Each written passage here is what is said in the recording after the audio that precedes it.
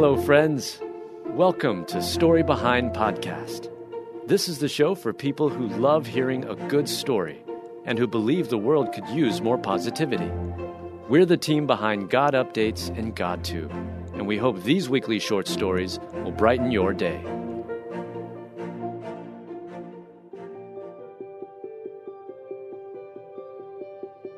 Funeral singer pours heart into Amazing Grace for a homeless man.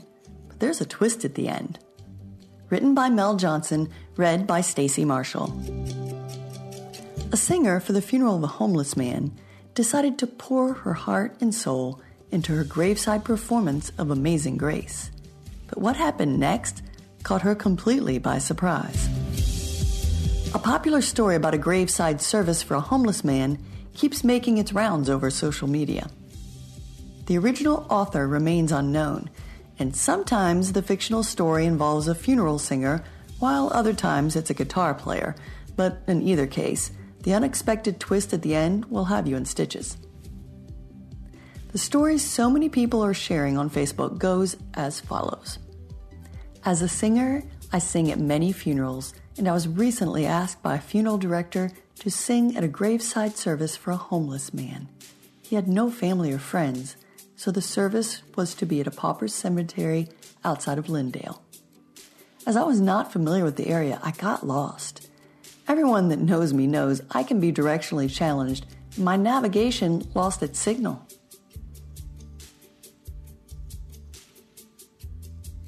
Everyone who knows me knows that I can be directionally challenged, and my navigation lost its signal. I hate Sprint. Anyway, I finally arrived an hour late and saw that the funeral guy had evidently gone and the hearse was nowhere in sight. There were only the diggers and the crew left, and they were eating lunch. I felt bad, and I apologized to the guys for being late. I went to the side of the grave and looked down, and the vault lid was already in place. I didn't know what else to do, so I started to sing. The workers put down their lunch and began to gather around. I sang my heart and soul out for this man with no family and friends. As I sang Amazing Grace, the Spirit began to move, and the workers began to weep. They wept, I wept, we all wept together. When I finished, I prayed a benediction. Then I started my car, my head hung low, but my heart so full. As I opened my door to my car, I overheard one of the workers say, "I've never seen nothing like that before, and I've been putting in septic tanks for 20 years. Apparently, I was still lost. I don't know about you, but the first time I read this story, I did not see that ending coming at all. Sometimes we all need a reminder just not to take life so seriously, and I hope this story about a lost funeral singer brought a smile to your face. Be sure to share it with some others who could use a good laugh. A cheerful heart is a good medicine. Proverbs 17:22. Hey listeners, I want to ask you a question. Do you feel like your prayer life is stagnant or stale? Do you desire to make prayer a part of your everyday life?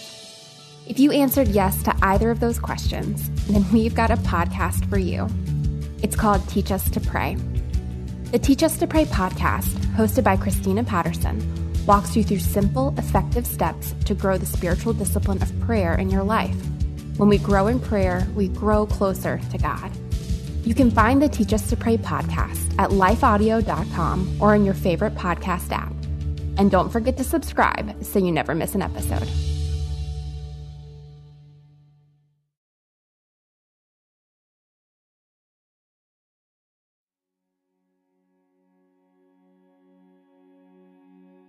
The reason this woman has been married 4 times blew my mind.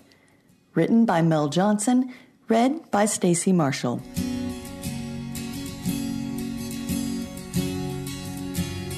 A news station reporter couldn't help asking a 90-year-old woman why she was getting married for the 4th time. Turns out she had her reasons, and they're too funny not to share. As a kid, fairy tales would have you believe that every wedding finishes with, "and they lived happily ever after." But that's not always the case. These days, people get married for a whole host of reasons, and sometimes they get married more than once. In the following fictional story, when folks learned that a 90-year-old woman was getting married for the 4th time, they couldn't resist asking her why. Read on to hear what the hilarious bride had to say. A lady in her 90s had recently gotten married. Because of this, she'd become sort of a local celebrity. The local news station decided to interview her. When asked what it was like to get married in her 90s, she smiled and replied, "This isn't my first husband, so it's not much different than the others." "Oh, how many husbands have you had?" asked the interviewer. "This one will be my 4th," replied the lady. "When I was 20, I married a banker. Then I married a circus performer in my 40s, she continued. And after that, I married a preacher." "And what does your current husband do?" "He's a funeral director." The interviewer laughed and asked why she came to marry so many men from so many different backgrounds. "It always made sense to me," she replied. "I married 1 for the money, 2 for the show, 3 to get ready, and 4 to go." I hope hearing this story brought a smile to your face.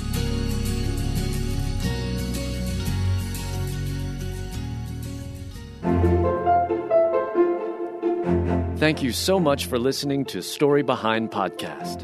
We're really glad you joined us for this week's story. To see photos and videos that may have been referenced in this episode, check out the links in the show notes. And if you enjoyed what you heard today, subscribe to our podcast, and please tell a friend about us. We'd also love it if you'd rate us and leave us a review. It really does help more people find us.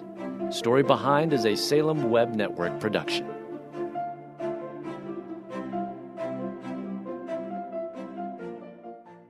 This is Chris Christensen, and back in 2006 I started a simple project. A project to try and introduce more people to the Bible through Bible study called the Bible Study Podcast. It's a simple name and a simple idea.